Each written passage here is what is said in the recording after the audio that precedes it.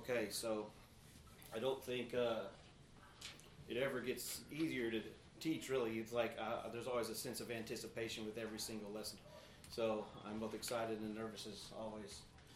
My lovely wife, Vanna, will close the door. And if you would like to hold your hand up and show I'm good. Our subject from the book is sin is the root of our problem. So man as a people have a problem. That problem is sin. And we'll read Genesis chapter 3 here in just a second. But one of the things that I think is innate to ourselves as people, because, we are fallen and we come to this world, we see God's creation like it talks about in Romans 1. We see all this order around us, and we know there must be something up. Like, man, in and of himself, always tends to question his existence. Where did I come from? How did this all start? So on and so forth. And everything has a beginning, doesn't it? Even though we're born into sin, we come up with moral questions, and our sin perverts those questions sometimes, and we come up with wrong conclusions, wrong answers, what have you. We're going to look at Genesis chapter 3, the fall of man and original sin this morning. So we're going to begin in the first verse. Now the serpent was more crafty than any other beast of the field that the Lord God had made. He said to the woman, "Did God actually say, 'You shall not eat of any tree in the garden'?" And the woman said to the serpent, "We may eat of the fruit of the trees in the garden, but God said, 'You shall not eat of the fruit of the tree that is in the midst of the garden, neither shall you touch it, lest you die.' But the serpent said to the woman, 'You will not surely die, for God knows that when you eat of it, your eyes will be opened, and you will be like God, knowing good and evil.'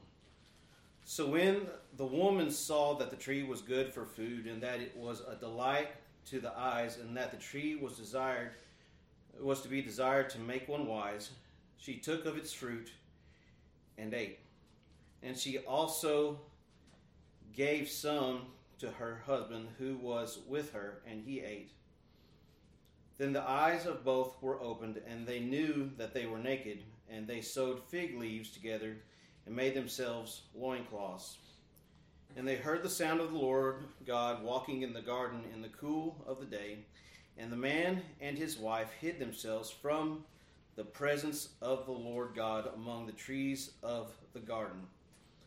But the Lord God called to the man and said to him, 'Where are you?' And he said, 'I heard the sound of you in the garden, and I was afraid, because I was naked and I hid myself.' He said, 'Who told you that you were naked?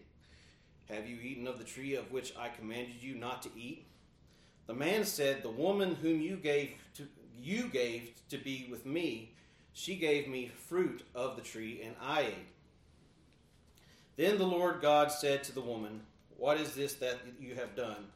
The woman said, 'The serpent deceived me, and I ate.' The Lord God said to the serpent, 'Because you have done because you have done this, cursed are you above all livestock and above all beasts of the field. On your belly you shall go, and dust you shall eat all the days of your life. I will put enmity between you and the woman, and between your offspring and her offspring. He shall bruise your head, and you shall bruise his heel.' To the woman he said, 'I will surely multiply your pain in childbearing. In pain you shall bring forth children. Your desire shall be contrary to your husband, but he shall rule over you.' And to Adam he said, 'Because you have listened to the voice of your wife and have eaten of the tree of which I commanded you, you shall not eat of it. Cursed is the ground because of you. In pain you shall eat of it all the days of your life. Thorns and thistles it shall bring forth for you, and you shall eat the plants of the field. By the sweat of your face you shall eat bread, till you return to the ground, for out of it you were taken, For you are dust, and to dust you shall return. The man called his wife's name Eve, because she was the mother of all living. And the Lord God made for Adam and for his wife garments of skins, and clothed them. Then the Lord God said, Behold, the man has become like one of us in knowing good and evil. Now, lest he reach out his hand and take also of the tree of life and eat and live forever. Therefore the Lord God sent him out from the Garden of Eden to work the ground from which he was taken. He drove out the man, and at the east of the Garden of Eden he placed the cherubim and a flaming sword that turned every way to guard the way to the tree of life. We'll stop there. First thing that's problematic for me, and I pray that my thoughts kind of get streamlined, but is just there's so much we could talk about with this chapter this morning. As I said, we all have a beginning point, and that beginning point is God. God is eternal. God is uncaused by anything else. He is always self-existed. The Trinity has always been there. There's one God, three persons, each are fully God. There is one God. God, according to his will and good pleasure, spoke, and there was light, and he began to form the world in 7 days. He made man and placed him in the garden, and man was perfect, wasn't he? And man had free will. If there was ever a man that had free will in existence, it is Adam. God gave him everything in the garden to eat, gave him the privilege of naming the animals. Later he caused him to go into a deep sleep, and he made from one of Adam's ribs, out of his side, a woman, and presented the woman to him. Adam saw her, and the joke is, whoa, man, she must have been beautiful. But he said, this is bone of my bone and flesh of my flesh. We are one. They were married. God performed the very first marriage ceremony. And he gave him one commandment. Genesis 2:16 through 17. The Lord God commanded the man, saying, You may surely eat of every tree of the garden, but of the tree of the knowledge of good and evil you shall not eat, for in the day that you eat of it, you shall surely die. Adam had the privilege already of eternal life. Every blessing was his in the garden, and one thing was placed before him. This tree, don't eat it. You do, you die. And there was a covenant made between Adam and God. It was a do and live covenant. As long as Adam did what God told him to do, don't eat of this tree, he lived. And that seems like a very simple thing. And, I've been guilty of I'm fidgeting with my keys, making the jokes that it's placing blame on Adam and joking about Adam and his sin. But I don't know that any of us would have done any better.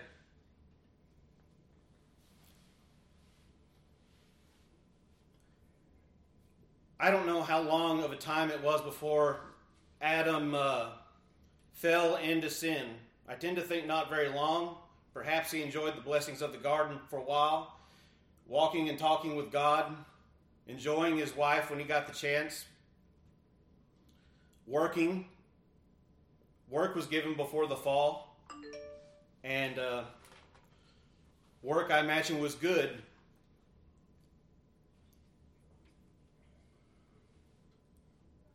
But at some point, Adam sinned, didn't he? He transgressed God's law that had been given to him. We know from the Bible that sin in the angelic world at some point had to precede the sin in the garden, because Satan sinned against God and took a host of some of the angels with him. He desired to be like God, and God cast him out of heaven.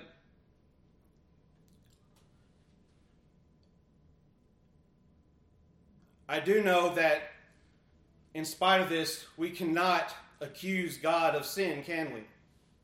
4 verses. Someone get Deuteronomy 32 and 4. Another person get James 1 and 13.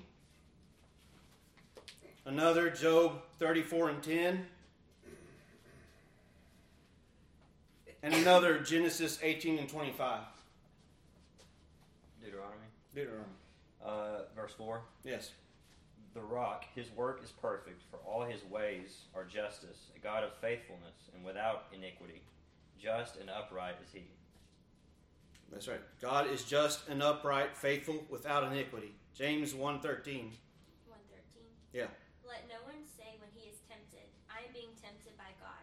For God cannot be tempted with evil, and he himself tempts no one. God cannot tempt others with evil. He tempts no one. And he cannot be tempted with evil. Job 34 and 10. Therefore hear me, you men of understanding. Far be it from God that he should do wickedness, and from the Almighty that he should do wrong. Far be it from God that he should do wickedness, that he should do wrong. Genesis 18:25. Far be it from you to do such a thing, to put the righteous to death with the wicked, so that the righteous fare as the wicked. Far be that from you. Shall not the judge of all the earth do what is just? The judge of all the earth shall do what is just, because he is just, right? It is intrinsic to his character. He is good, he is perfect, he is just. God tells us that he does not change. And he does not sin, neither can he look upon sin. So we cannot blame sin as an origin point with God. We know that God uses our sinfulness towards his honor and glory. He doesn't do that in a way where he causes us to sin, but yet in his power, he's able to use it while at the same time being blameless. As we're looking in here at the third chapter, we start with the serpent, and we find that the serpent was more crafty than any other beast of the field. The fact that the serpent is a beast, for one thing, we need to pause here real quick and understand that there's not some sense of dualism between God and the devil.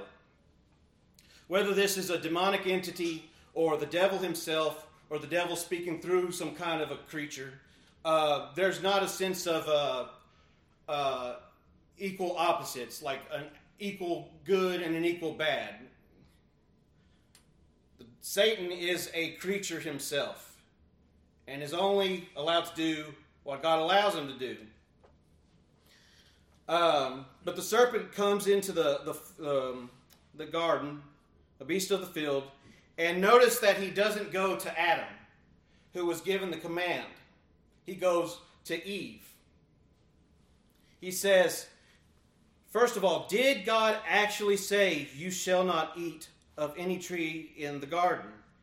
The woman said to the serpent, we may eat of the fruit of the trees in the garden, but God said, you shall not eat of the fruit of the tree that is in the midst of the garden, neither shall you touch it, lest you die. But the serpent said to the woman, you will not surely die, for God knows that when you eat of it, your eyes will be opened, and you will be like God, knowing good and evil. So, the first thing the serpent does here, when he gets into the garden, he circumvents Adam, goes to his help, his wife, and tempts her. First of all,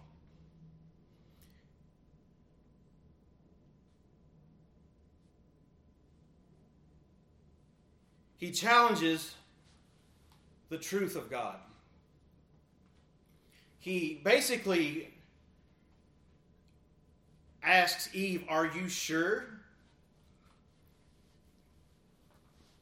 And makes God to be a liar. Then he attacks what is right. It is right to obey God. And says, "You will not surely die. God is lying to you. This is wrong." He knows that when you eat, you'll be like him. So then he challenges their question of who they are, their identity. They are created beings subordinate to God, made for his good pleasure. And he presents this temptation to them so that they can be like God. They can take the place of God. They can elevate themselves above their station.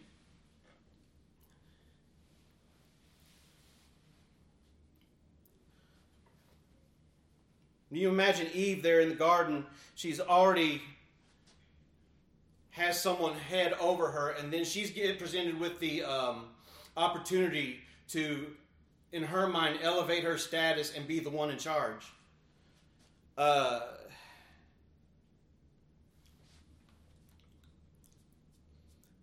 The serpent not only is tempting Eve, but he's subverting the whole idea of headship here. The woman was given to Adam, and I believe that men and women are equal, but they have different God-given roles. But he bypasses Adam, goes to Eve, tempts her, and then the Bible tells us here that she eats, and then gives to Adam, who the Bible says, let me find it real quick. 6. When the woman saw that the tree was good for food, and that it was a delight to the eyes, and that the tree was to be desired to make one wise, she took of its fruit and ate, and she also gave some to her husband who was with her, and he ate. Notice that phrase, who was with her.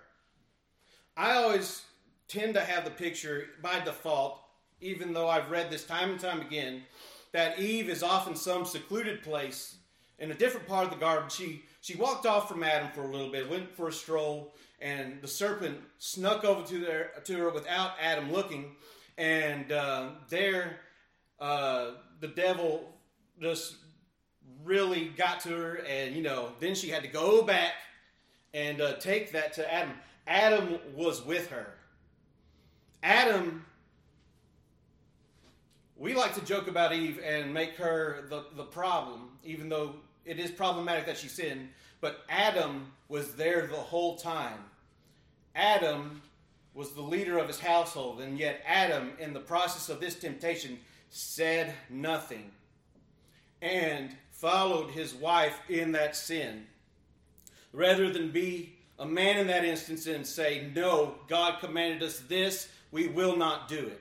If Adam and Eve had not taken of that fruit, they would still be okay.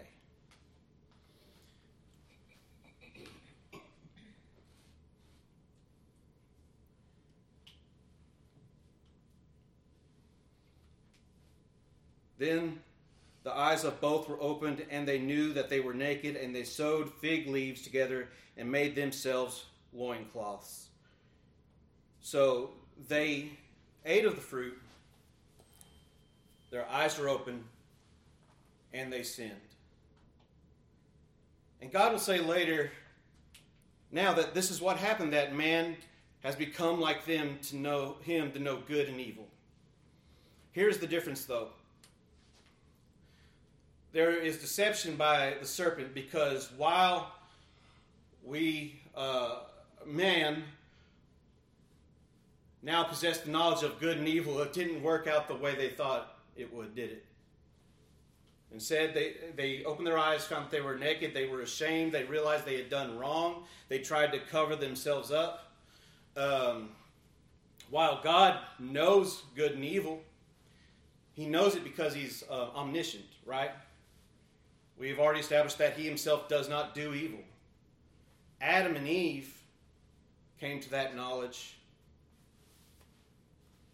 by becoming evil.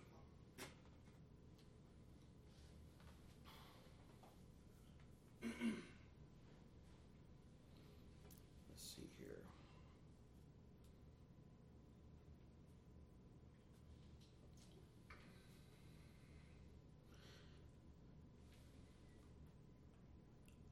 A lot of people would like to say that this narrative is allegorical or something like an Aesop's fable.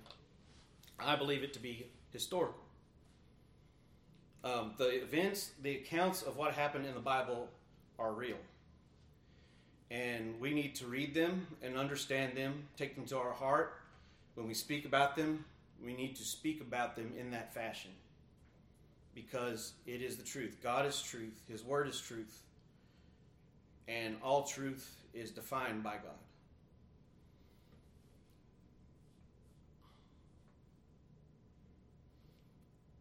Let's turn to Romans 5:12 through 21.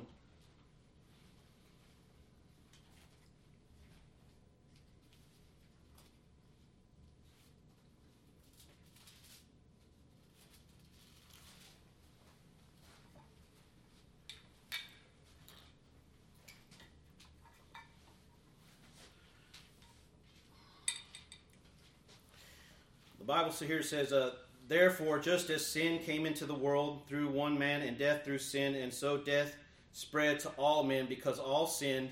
For sin indeed was in the world before the law was given, but sin is not counted where there is no law.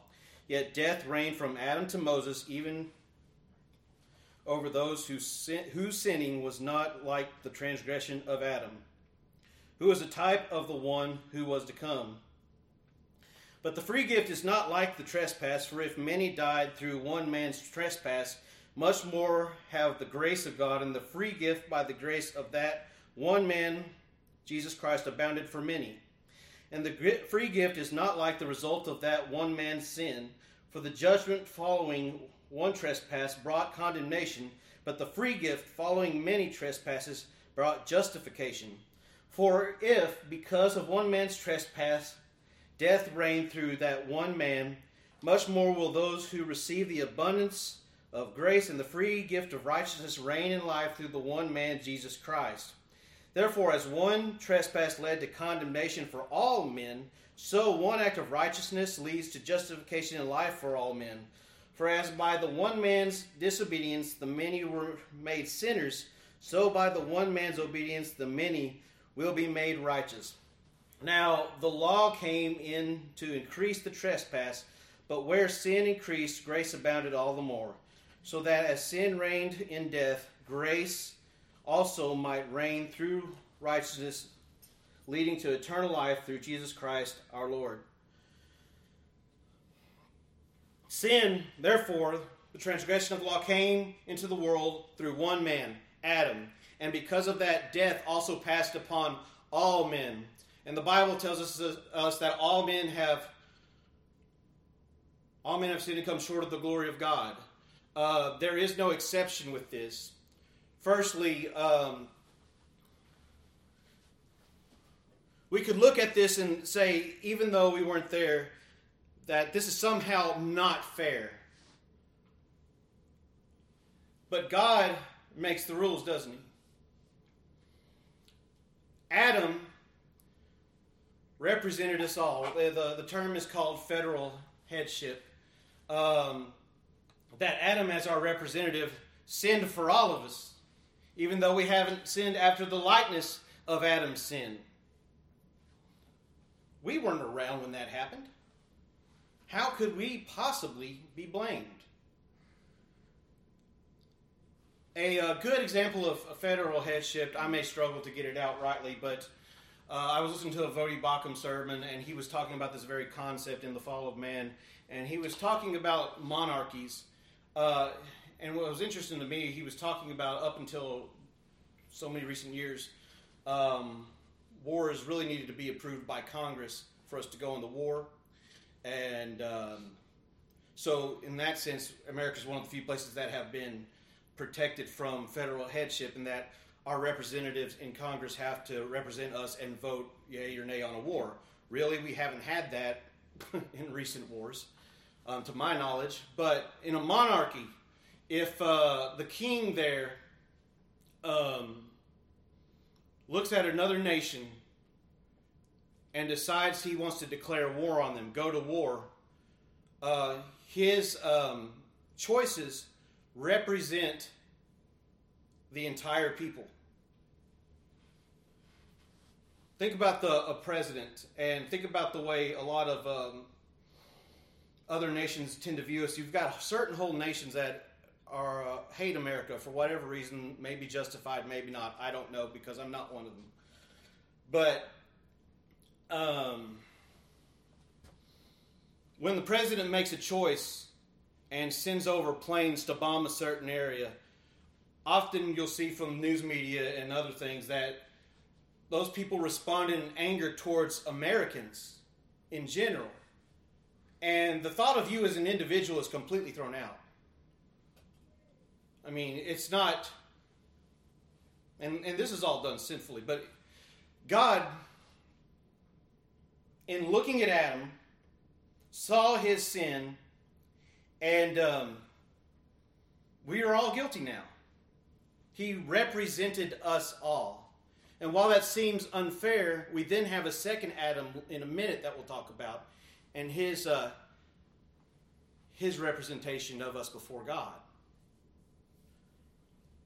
Secondly, even dismissing that for a moment, I talked to you out of Ephesians 2, 1 through 3 last time I talked. The third verse says, among whom we all once lived in the passions of our flesh, carrying out the desires of the body and the mind, and were by nature children of wrath like the rest of mankind. We have a sin nature as well, don't we? In other words, Adam, when he sinned and fell in the garden, his nature was changed into a sinful nature. And nature produces nature. So when he and Eve go forth and procreate, now being in sin, they produce more sinners, right? So it's inherited as well. So we're completely marred by sin, as I talked about last time. We're dead in trespasses and sin. We don't feel God. We're unable to do anything to please God. Our entire life's walk is a sinful walk, and we walk right off into condemnation and wrath apart from Jesus Christ.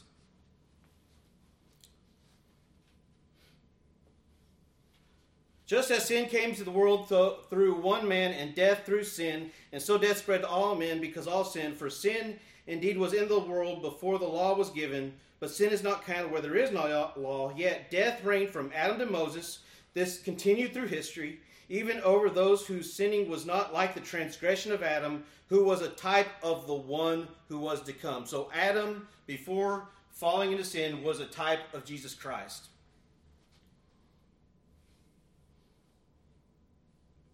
But the free gift is not, well, that just jumped on me.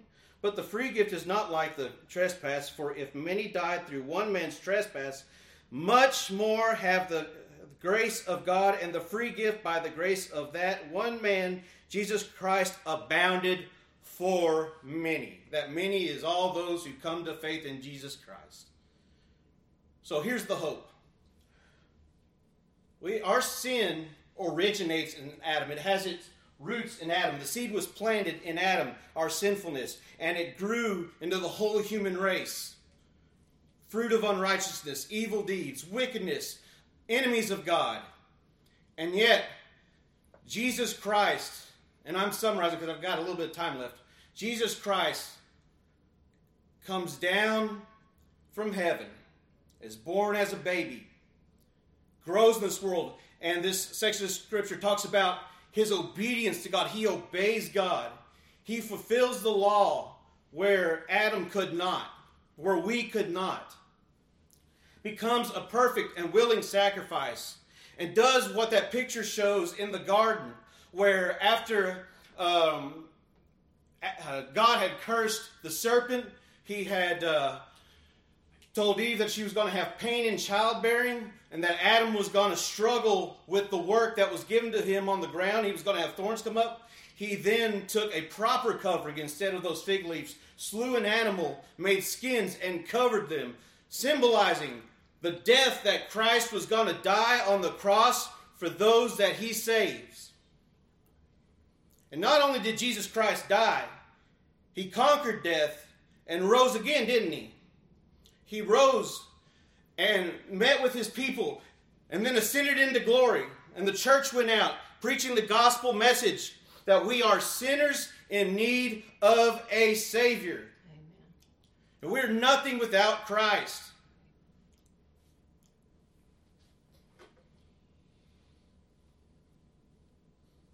Therefore, just as sin came into the world through one man's sin, and death through sin and death, and so death spread to all men because all sin, verse 12, skipping to 19, for as by the one man's disobedience the many were made sinners, so by the one man's obedience the many will be made righteous.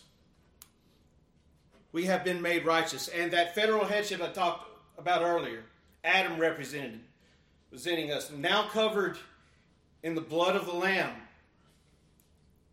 When God looks from his throne and looks into your heart, if you know him, he doesn't see or count your sin against you. He sees the righteousness, the imputed, placed upon you righteousness of Jesus Christ. It is alien to us. We didn't do anything. It is all of Christ, and Christ deserves all honor and glory this morning, doesn't he? Sin is the root of our problem, but there is a solution, and that is Jesus Christ. And that is a wonderful blessing that you and I have been made to partake in that we can say it's all of him, nothing of us, and we get to tell other people about that. We have the privilege of being together in church to worship God about that. We get to hear from the Word of God this morning and rejoice in him. And we get to go from this place and tell others about Jesus. And it's a struggle. We're not perfect. We're, like I said last week, in this warfare. But we need to be reminded constantly from the Word of God, we're both as a community, as a collective, and as individuals, with what we have and what others need. That this problem is something we all share. It may look different in everyone's life, but the problem we share is a very common one. And there is a world that needs Jesus Christ. I forget that every week, it feels like. But I'm thankful when I'm reminded of where I've been, and because of Christ, where I am now bound. And I want others to go there too, don't you? All right, let's pray. Lord, thank you for your blessings, for your word this morning. We pray that you renew in our hearts a sense of joy and help us daily to walk after you, to war against our flesh and pursue the holiness of God. We pray for the preaching of the word today, that it would affect those hearts, all our hearts, whether lost or saved, that we might grow in you and that the lost may come to you. In Jesus' name we pray. Amen.